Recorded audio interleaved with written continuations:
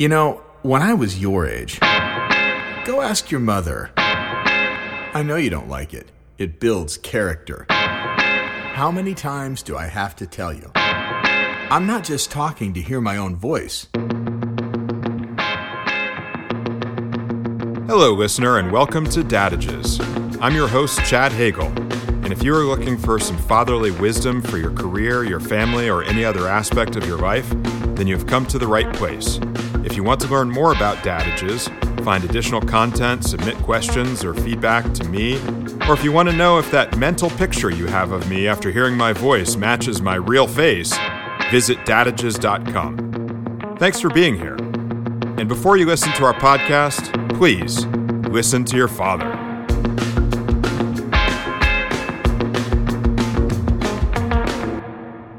Hello, Dadages friends and family, and welcome back to Dadages. Today is another engaging guest interview in our series on It Takes Credit to Make Money.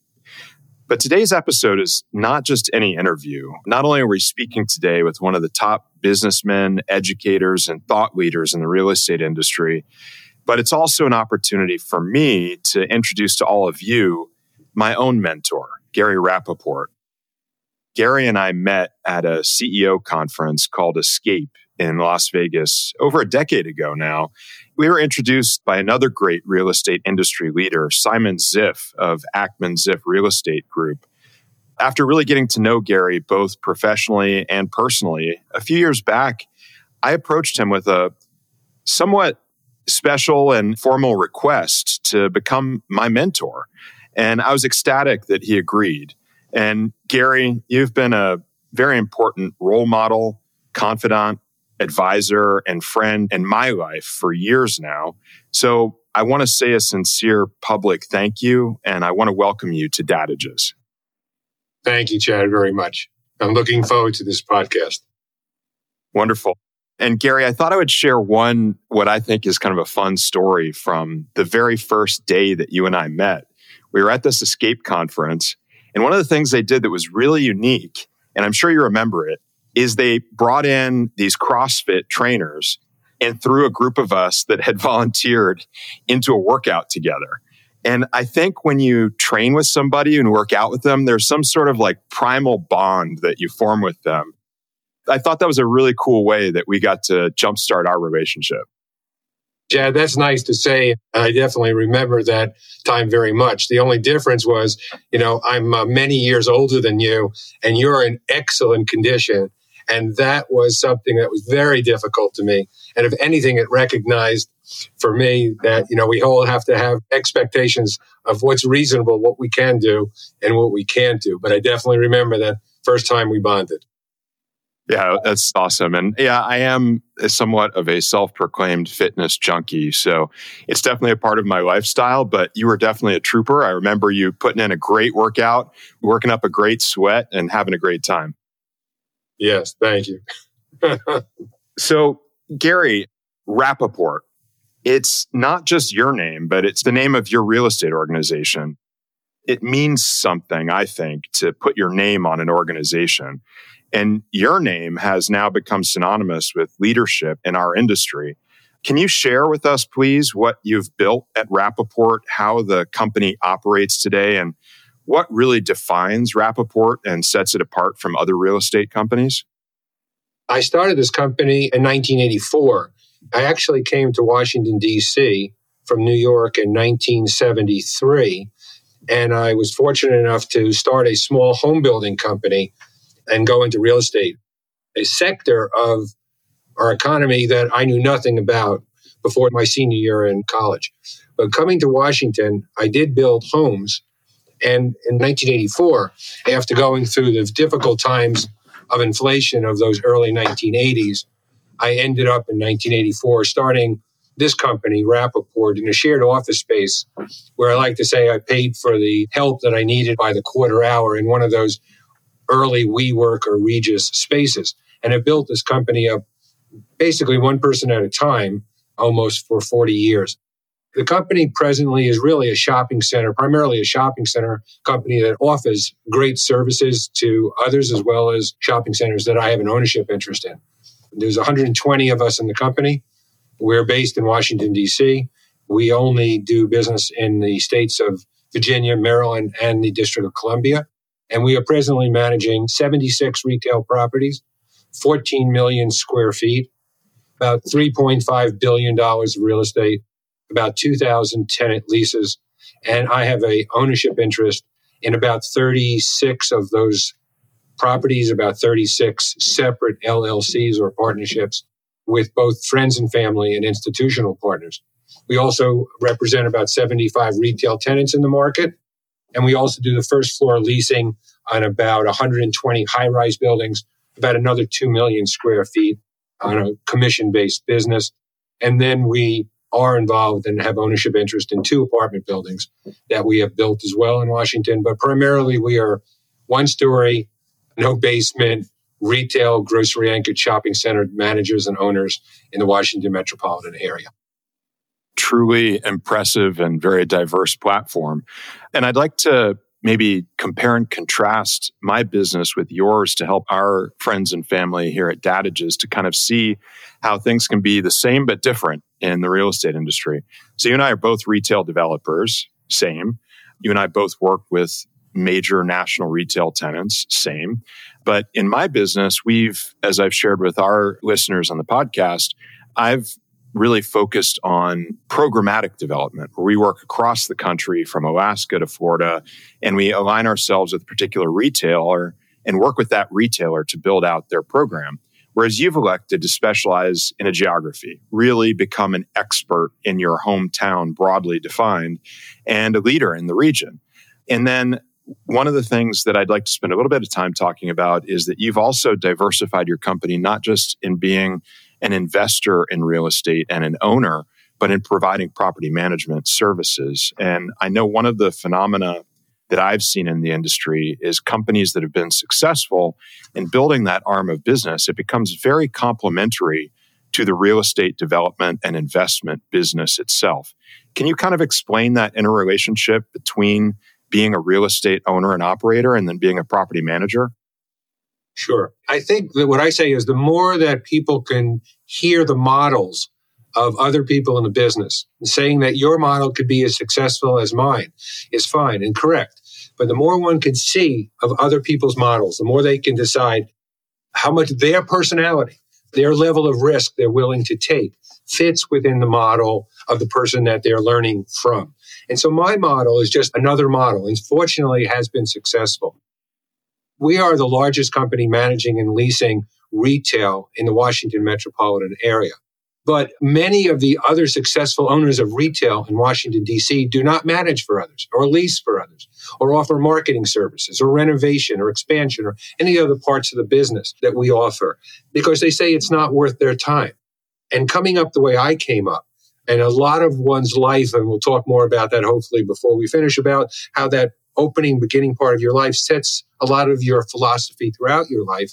That importance of safety is why I went into third-party property management and leasing and marketing and offering all these services.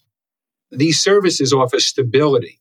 They offer stability when we know we're in a business that has very high highs and very low lows, and one needs to survive, especially when one is a true entrepreneur taking the risk that I take. So what I decided a long time ago that I was going to manage and lease other properties. It gives me the ability to both have management and leasing and fees in the times when we can't build, when we can't buy, when times are difficult. In times of COVID, as an example, we have 120 people in the company. We did not let anybody go. We did not lower anyone's salary. We protected the real estate, which is what we were supposed to be doing. If we didn't have that third-party management and leasing and those fees, we could not have been able to do that. It also sets the stability within an entrepreneurial company where people need to, of course, they're going to worry if they want to make their career with someone like myself, and what would happen, God forbid, if something happened to me. So what we do is we try to make sure that they know that the third-party management and leasing and the stability that goes along with that offers them, hopefully, the comfort to be able to decide to make their career at Rappaport. It's such a remarkable statement you made about the stability you've established that through COVID, which was one of the greatest shocks to our country, our world, and certainly to our industry in real estate, and especially when you focus upon retail real estate and the impacts it had during that time when everything came to a halt. For you to be able to maintain that really demonstrates how building out that property management organization has smoothed out the curves within your business and riding through the real estate cycle. My father always told me when I was growing up that real estate is not an opportunity-seeking business. It's a risk management business. And it appears that you've really done a great job of managing that risk and mitigating it. Thank you. Well, one of our key topics for this series, and really the main focus, is real estate finance. You talked about the ownership side of your business and the fact that you own real estate assets with friends, family, and other investors. Your business is one that is truly a great example of success in real estate syndication. Could you define your model for real estate capital and help explain for the Dadages friends and family what syndication means as a model and how that works? Sure. Well, all of us, we only have a certain amount of liquidity, no matter what that is. So the question is, how do we use other people's money as well as our own in order to own real estate, whether it's to build or whether it's to buy? And my model is not that I'm buying and selling and buying and selling. No, I am buying and hopefully, in almost all cases, owning forever. Real estate is a long-term investment. And while I might be buying value-added properties, I might be building new properties, I am also buying core properties, and all have different levels of risk and different levels of return. I started this business May 31st, 1984. And I know that date because that's the date that I bought my first shopping center in Baltimore, Maryland, a 30-year-old property where I raised $35,000 from 14 partners. I put in $35,000 and I borrowed half of my $35,000 from one of my partners. And we raised approximately $500,000. I signed on a $1 million loan, the debt on the acquisition loan. And I bought a center that today is 69 years old, and we still own it. And so we're buying on the average one center a year. I've been in business now in this company for 40 years, and I have 38 properties. So 38 properties might be $1.5 billion of real estate, but it's one property a year on the average. It's such a great story of bootstrapping to get started, but then sticking with it. One of the other things that we say in my family a lot is you don't make money doing something once. You make money by doing the same thing over and over and over again. And clearly you've laid out that model and stuck to the model. And I always have Gary Rappaport, little Gary, sitting on my shoulder because you're always advising me at different stages of my career, Chad, focus on long-term ownership. What are you doing in the way that you're structuring the particular deals you're doing right now to set yourself up to own these properties long-term and have that long-term interest? So in this case, it's not do as I say, it's do as I say and as I do. It's great to have that as a model. When I teach, I'm generally teaching 20 and 30-year-olds that are working in businesses that one day have a dream to go out and put a real estate deal together, whether it's in retail, whether it's residential or industrial or office. But the concepts of structuring the deals from the financial side are the same. And so there's two ways I've seen people move across into doing what I'm doing. There are people that are working in businesses like JP Morgan, Morgan Stanley, Carlyle, and they're learning how to do deals with large institutional investors.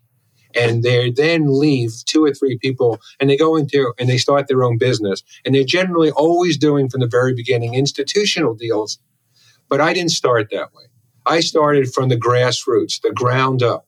That deal in 1984. I've been raising investors on a one-by-one basis that I know personally, not crowdsourcing, not online, but learning and coming through recommendations. And so to me, that is a way that I started with friends and family and eventually moved into more detailed deals as well. But I'm still with a base of hundreds of friends and family, investors and partners of mine. Well, let's spend some time talking about that so that our friends and family can really understand the magnitude of that. From your very first deal, it sounds like you were syndicating with multiple parties. And what I know, but I want to really dig into this from your perspective because you live it, is that when you start managing that many investors, in addition to having a real estate ownership and development business, in addition to having a property management business, you're essentially building an investor management business along with it. And I know that you have a really strong team and some great dedicated people whom I've met that are really focused on that investor management piece of the equation. Let's talk a little bit about that. And maybe you can share with our friends and family what that takes and what goes into managing those hundreds of investors. When I talk to new potential developers, entrepreneurs that want to do what I'm doing, one of the first things I say is, let's talk about your personality. Do you want to have 100 investors in a particular property? I love that part of the business. And so a large part of my responsibility is to make sure, no matter how small or how large you are as an investor and partner of mine, that you're special to me and always are special. And it takes a lot of time to do that. And yes, I have a very good database system called Juniper to help in the background. I have a person that works full-time only with investors to make sure that everything from a change of an email to a change of a bank account to a copy of a report to someone in their family wanting to get access to the information, all those sort of things that are the day-to-day runnings of we have about 500 separate investors and thousands of units throughout these partnerships. But you have to be able to really love that one-on-one relationship, because these investors, I used to say to them, you're investing, remember, 50% in the partnership, in the property, and 50% in Gary Rappaport and the team here at Rappaport. And that investor always says, no, I'm investing 10% in the property and 90% in what you're promising me, and I believe and trust you. And it is my responsibility always to make sure these investors know that I'm always there to talk to them, and hopefully they're waiting to invest again with me in that next opportunity. And Gary, I can, as you know, personally attest to what you're saying, that it's certainly not lip service by any means, because I have been an investor in one of your properties. And as you said, it's really about that personal relationship with every investor that you have. And that was very much the case for me, because I'm happy to share with our friends and family here that through going through COVID and where my company was positioned, I needed to realign my capital resources as I came out of COVID and was closely examining all of my investments to make sure that I was refocusing on my own business in the way that I needed to. And I came to you and I said, Gary, I'm in a position where I really need to generate some liquidity, and I'd like to find a way if I can evolve out of the relationship that I have in this investment. And from the get-go, you said, Chad, I'm here to help you meet your needs. You're one of my investors. I respect your needs ahead of, the needs of the partnership. And obviously, I represented a very small percentage of that overall project. But you and I sat down, worked through it, and came up with a very, very fair solution. And I was very, very pleased with that. And as I told you then, and I'm excited to share now, I'm always going to be eager to look for opportunities to invest with you on the basis of that relationship and how you manage your investors, not just manage your properties.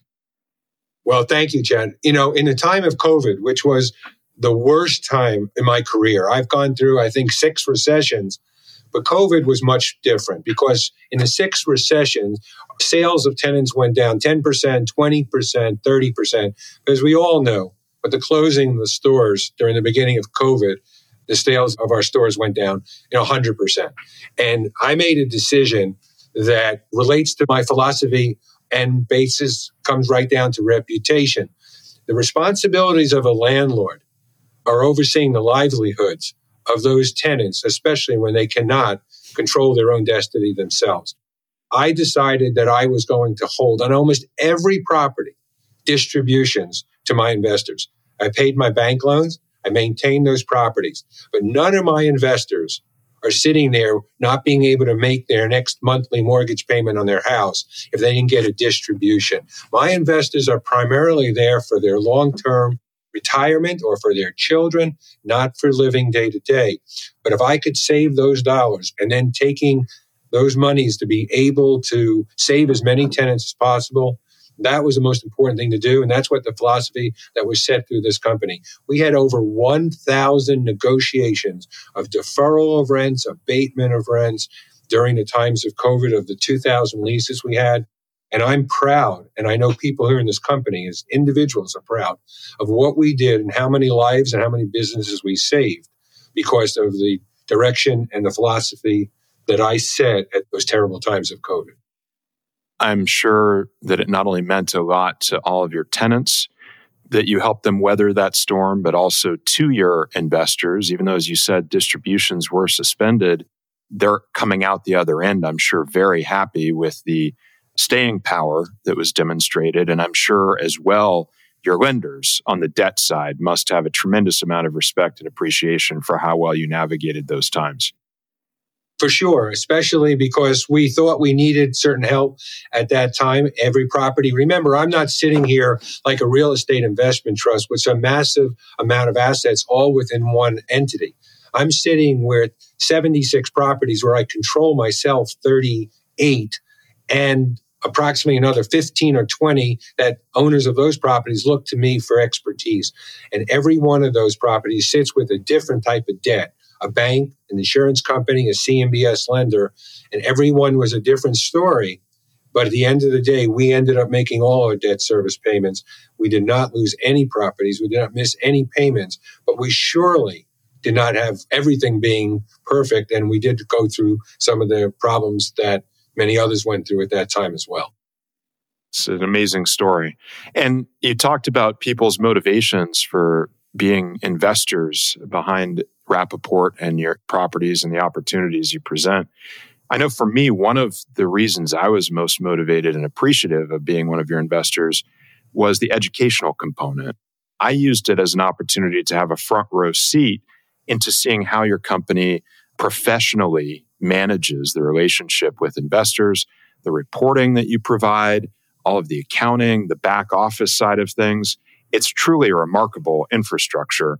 I would encourage anyone that if they're considering building a platform such as the one you've built that has an investor management component, a good way to learn is actually, as I said, becoming an investor in a syndicator and coming along for the ride and having that front row seat.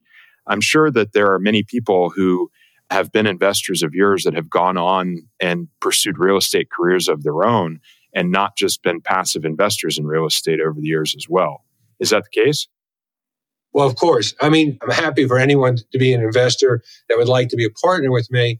But more important even than that, as you know, I've been teaching for over 30 years, and I teach about every 2 or 3 months at different universities, and most importantly, for the International Council of Shopping Centers, where I've been a trustee since 1998 and was a chairman from 2002 to 2003.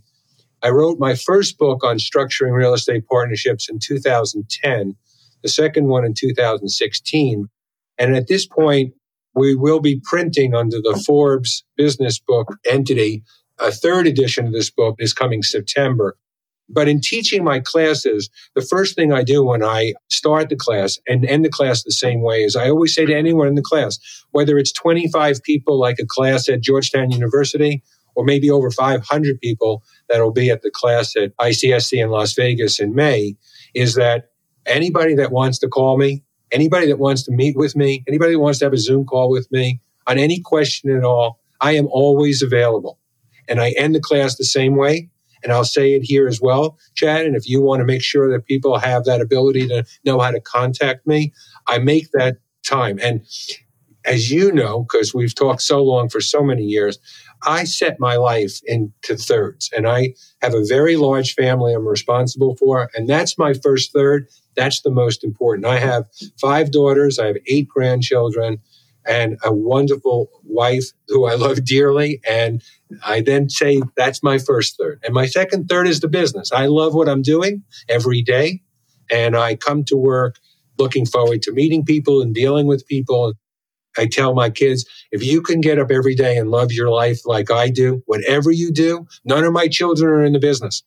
They all are raising families, and one's a social worker, one is a teacher, one is an expert in glass blowing and ceramics. I want them to be happy every day and do, hopefully, as I do, looking for that next day in their life is a wonderful day. But that third is what we're talking about. And I teach, and I write books, and I talk about how to structure partnerships. And I say, if I can help anyone reach their dreams sooner than they could reach them, then that third of my life is something that's special to me. And that's what I say my dad taught me when I was younger. That's incredible. And how have you managed to successfully carve out that third? I'm sure many people in the audience are thinking to themselves, how could I possibly make time to give back to people around me when I'm trying just to survive and fight my way through to my own personal success? How do you make that happen? First of all, of course, my job is not 9 to 5. One of my children said to me years ago, Dad, I don't know how you did it, but you came to every track meet and every choral event and every basketball game. And you were always there in the afternoon, and there weren't any dads there, but you were there. And I said, well, I wasn't at everything, but yes, I came to a lot because I'm very organized, and I would know when I'm needing to be somewhere, I would be there. And then I would otherwise, go on to something else. So when I talk about that third of my life, like anything else, if we can find the time if we need to, and I've just allocated that part of my life. And I'm very satisfied with that third. When I go to the shopping center convention next month in May, I know that I will have at least a half a dozen people that will stop me in the hallway and say, excuse me, Mr. Rappaport, you don't remember me, but 14 years ago, I took your class, and here's what I'm doing. I just bought this project, et cetera, and I want to say I structured it just like you showed, and I just want to tell you thank you very much. Nothing makes me happier than to be able to say, thank you for stopping by and saying that to me. And I'm glad that you've been able to do this and are successful at it. That's amazing. And if you think back, can you pinpoint a time when you made this conscious decision to divide your life into the thirds that you described and created the arm of your life that was going to be focused on teaching? It goes back to how you brought up. And my father is who I dedicated my books to, who basically set my philosophy of how to deal with people. My father was a tie manufacturer, undercapitalized, grew up in Brooklyn, New York. My mother as well. Both were born there. I was born there. My father grew up in Brighton Beach and sold ice cream on the beach as a teenager with this big metal thing on his back with dry ice, and had to give the money to the house. And my mother grew up in Bensonhurst, and then they moved out when I was 2 years to Long Island and lived in a house for 48 years. And the only loan he had in his life was a 30-year mortgage on his house. And I'm the first college graduate in my family.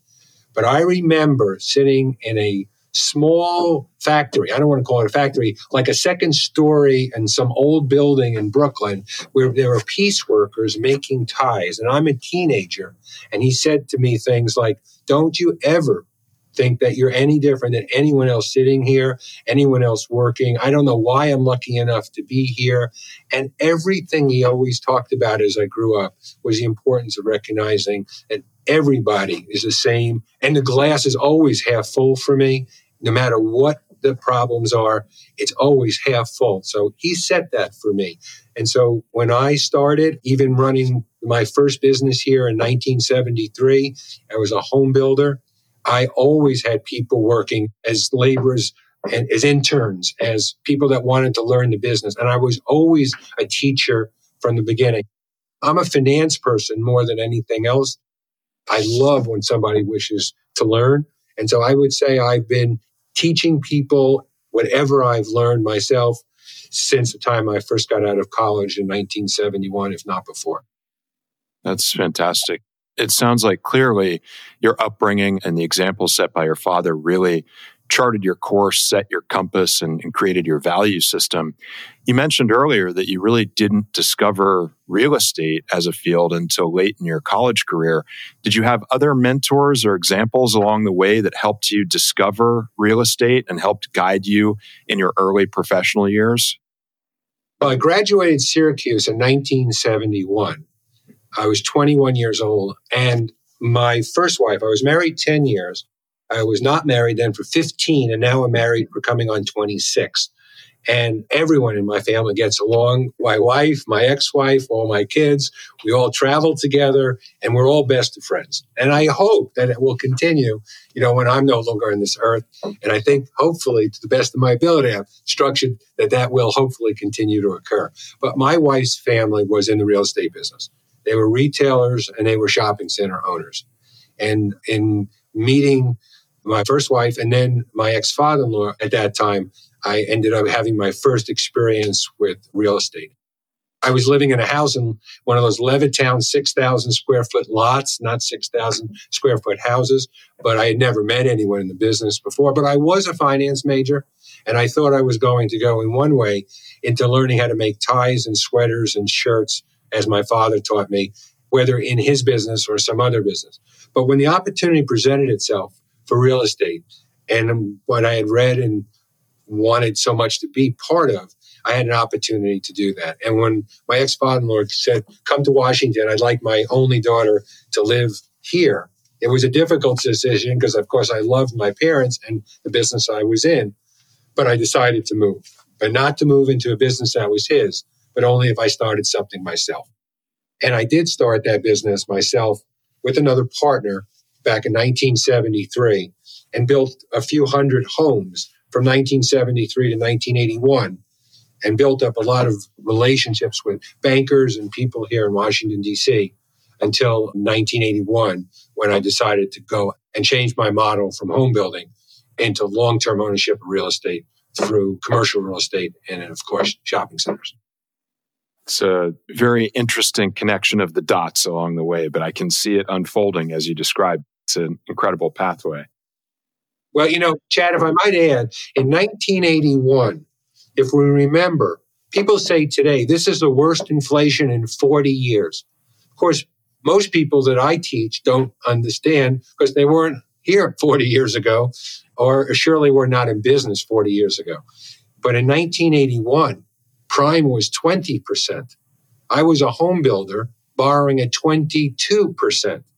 30-year fixed-rate mortgages on homes were 13.5%, and nobody could afford to buy a house. And I said, this model doesn't work. I'm not building any long-term assets. I'm selling everything that I'm building. I'm trying to find the next more expensive piece of ground. And I said, this makes no sense. I know every line item of cost, but I can't control the most important line item, interest. And I am getting out of this business. And I got out of the home building business and said, I'm going to get and learn more about the commercial business. And I'm going to take classes in syndication. I'm going to take classes and I'm going to talk to everybody that I can talk to. And there's no question that's a stupid question. I am going to ask and learn, how does one leverage the money they have to get involved in real estate that could be owned long-term?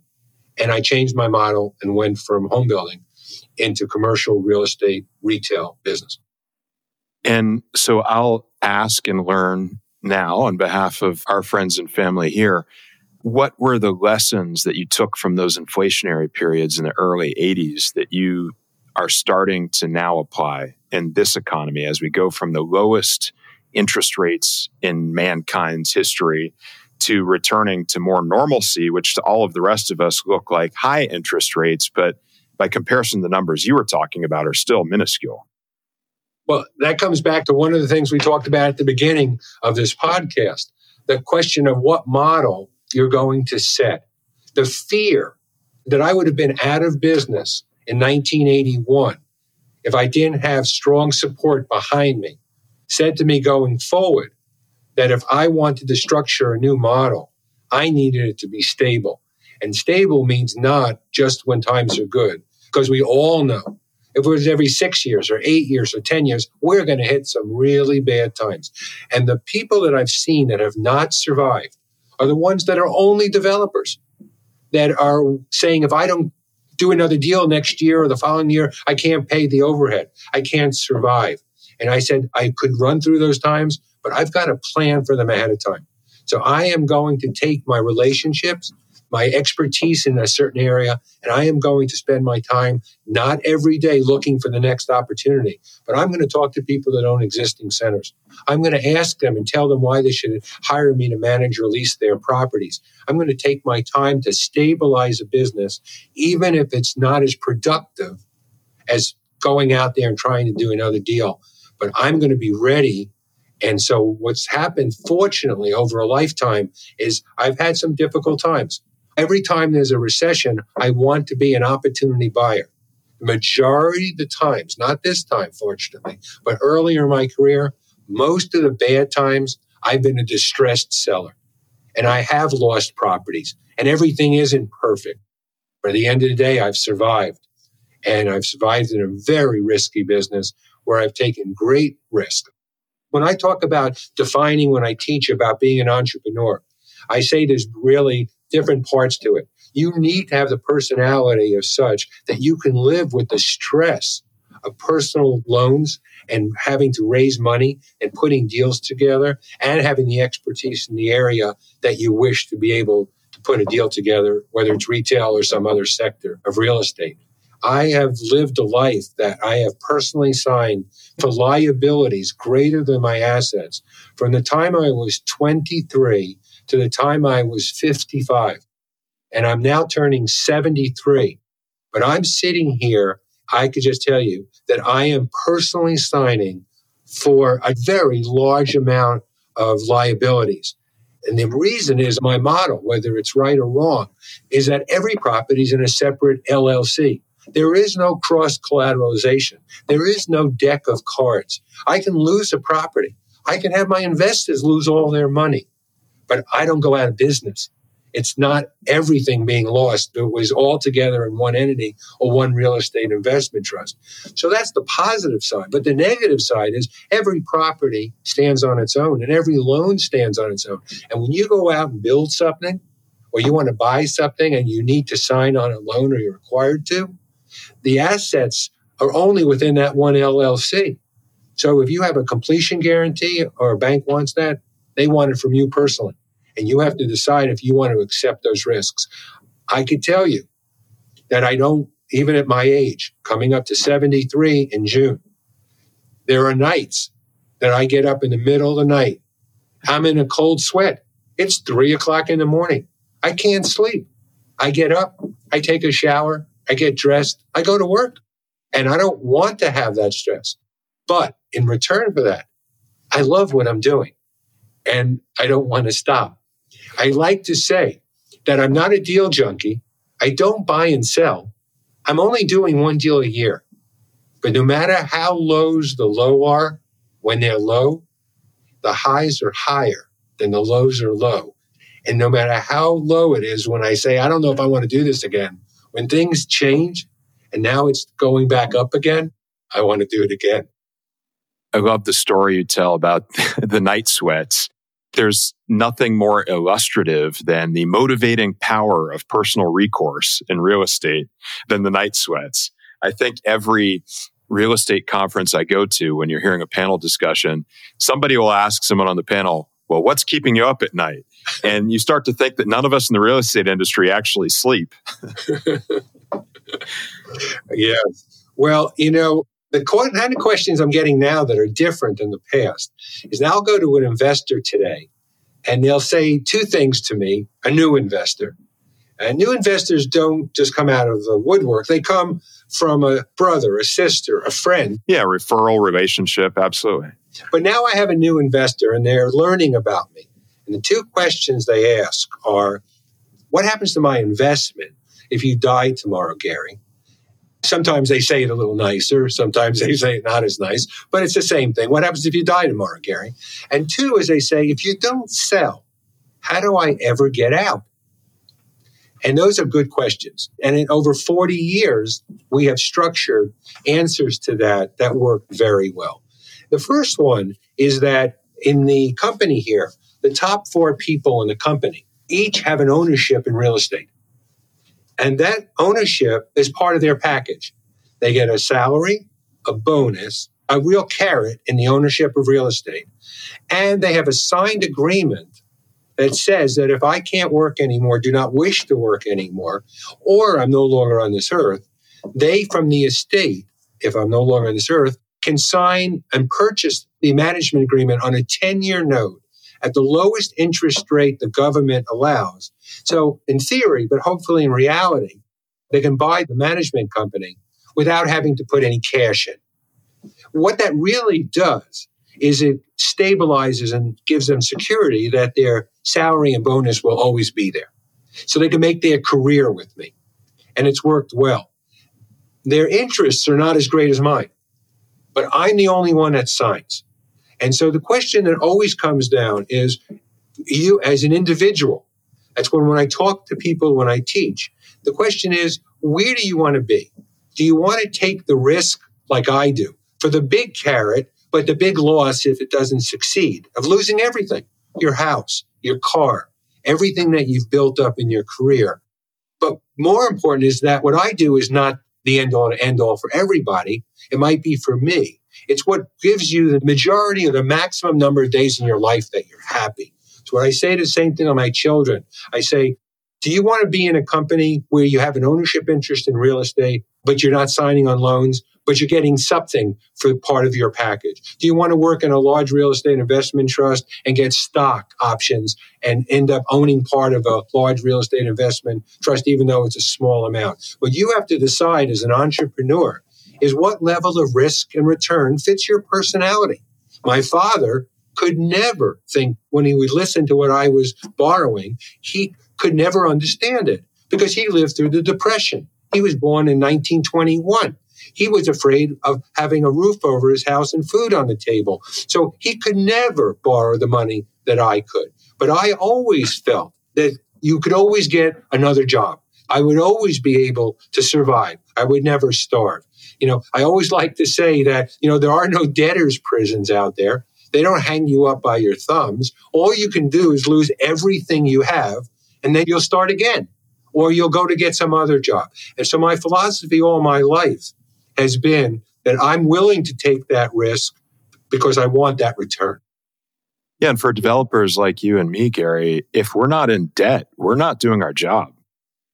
For sure. And the other answer, what I said, is, well, how do people leave if we don't sell? And the answer there is no guarantee. Every one of my partnerships, we have all the rights. People rely on us, but we make the decisions. We sign the leases. We make the budgets. We spend the money. We do the refinancing. But you can't be in this business unless you look across at everyone and say, in good or bad times, we will always value the property. There will never be a discounted value for an illiquid investment. And we will find someone, or we will buy ourselves, your interest. And that has been there my entire career. In times of COVID, remember, my investors are long-term investors. I had one investor that needed to sell. I bought their interest. But more importantly, it's got to be fair, because that's your reputation out there in the community. I am buying about 4 or 5 shares of people's investments from the 1980s and maybe from the 1990s, where the share is now owned by the children of my original investors. And they maybe need to have money to buy a house or send their kids to college, or even their children to buy a house. Or maybe they want more liquidity than they ever had when their parents were alive. Whatever the reason, some of them have stayed and continued to invest with me, and some of them have decided to sell their interest. That's fine. And that's just part of the model that works so well. And I think that's such an important message to those of our friends and family who are listening now and are thinking about, how can I raise capital and how do I work with investors? To boil down what you said, you're offering the safety, the security, the certainty, the guarantees that you're there for your investors, and then giving them that consideration, that respect, and that flexibility of understanding their personal needs. But the one thing you never give your investors is control. You keep the control yourself, because if you don't, you can't perform your job. And as the host of this podcast, it's time for me to do my job. I look at the clock and we've already hit the 45-minute mark, Gary. Time flies when you have a great guest. Let's take a pause here and save the rest of our discussion for the next episode, when we'll get into how to build a successful real estate investment organization and what it takes to work with partners and with family in the real estate business. And we'll talk at more length about family structures and your leadership in a family setting, which is the first third of your life, as you said earlier. And until then, I say to our Dadages friends and family, remember, Dad may not always know what he's talking about, but he sure can sound like he does. Thank you for listening to Dadages. If you enjoyed this episode, remember to visit dadages.com and subscribe to the Dadages podcast to get notified for future episodes. You can rate or review on Spotify and Apple Podcast. Why? Because I'm your father, and I said so. Just a little respect is all I ask for. I put a roof over your head and food on the table, and what do you do? No, tell me exactly what do you do, because I am doing everything. I'm paying for everything. No, get back here. Get back here right now.